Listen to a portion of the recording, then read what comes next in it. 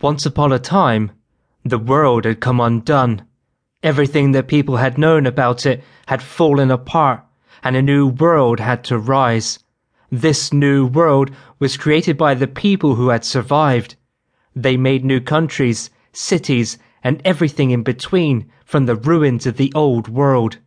Of course, the people themselves had gone through changes. Some of them had gotten powers unlike any other. They had the power to control one of the four elements: earth, air, water, and fire. The elements on their own could be deadly if they weren't controlled.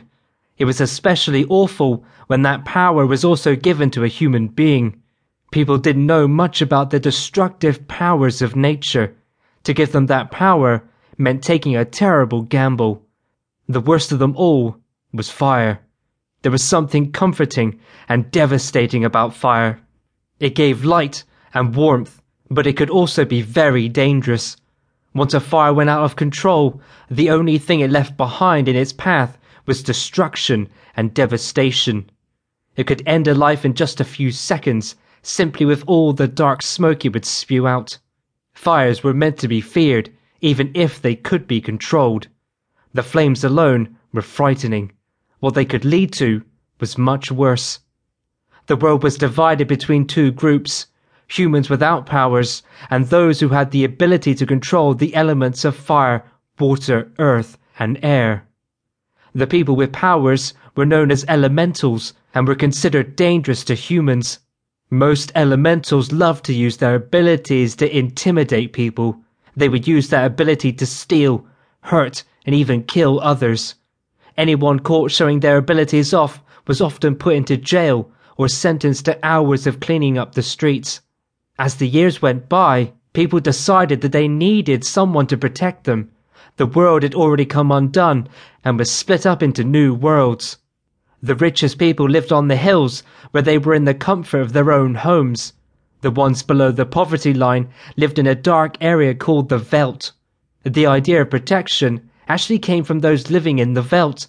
They felt that they were the most vulnerable due to the fact that they didn't have much to lose. For that reason, they felt the government couldn't help them, or they simply wouldn't.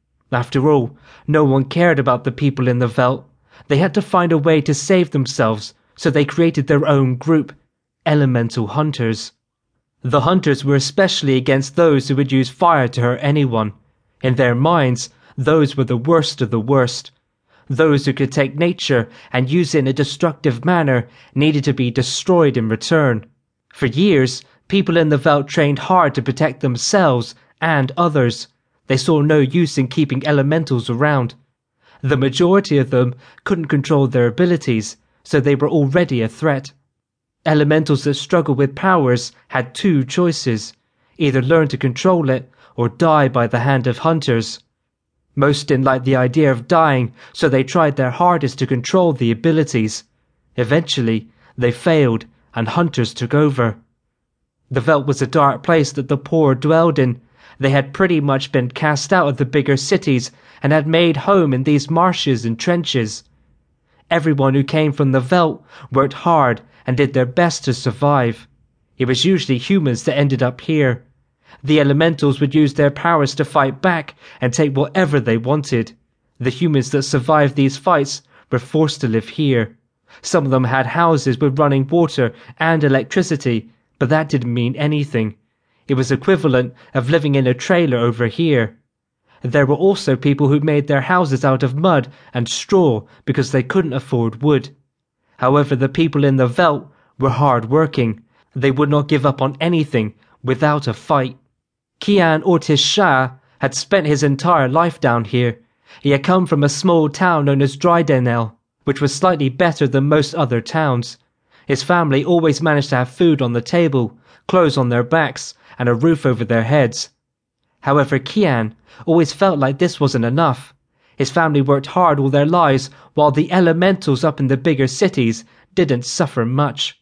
The more he thought about it, the angrier he was over the whole thing.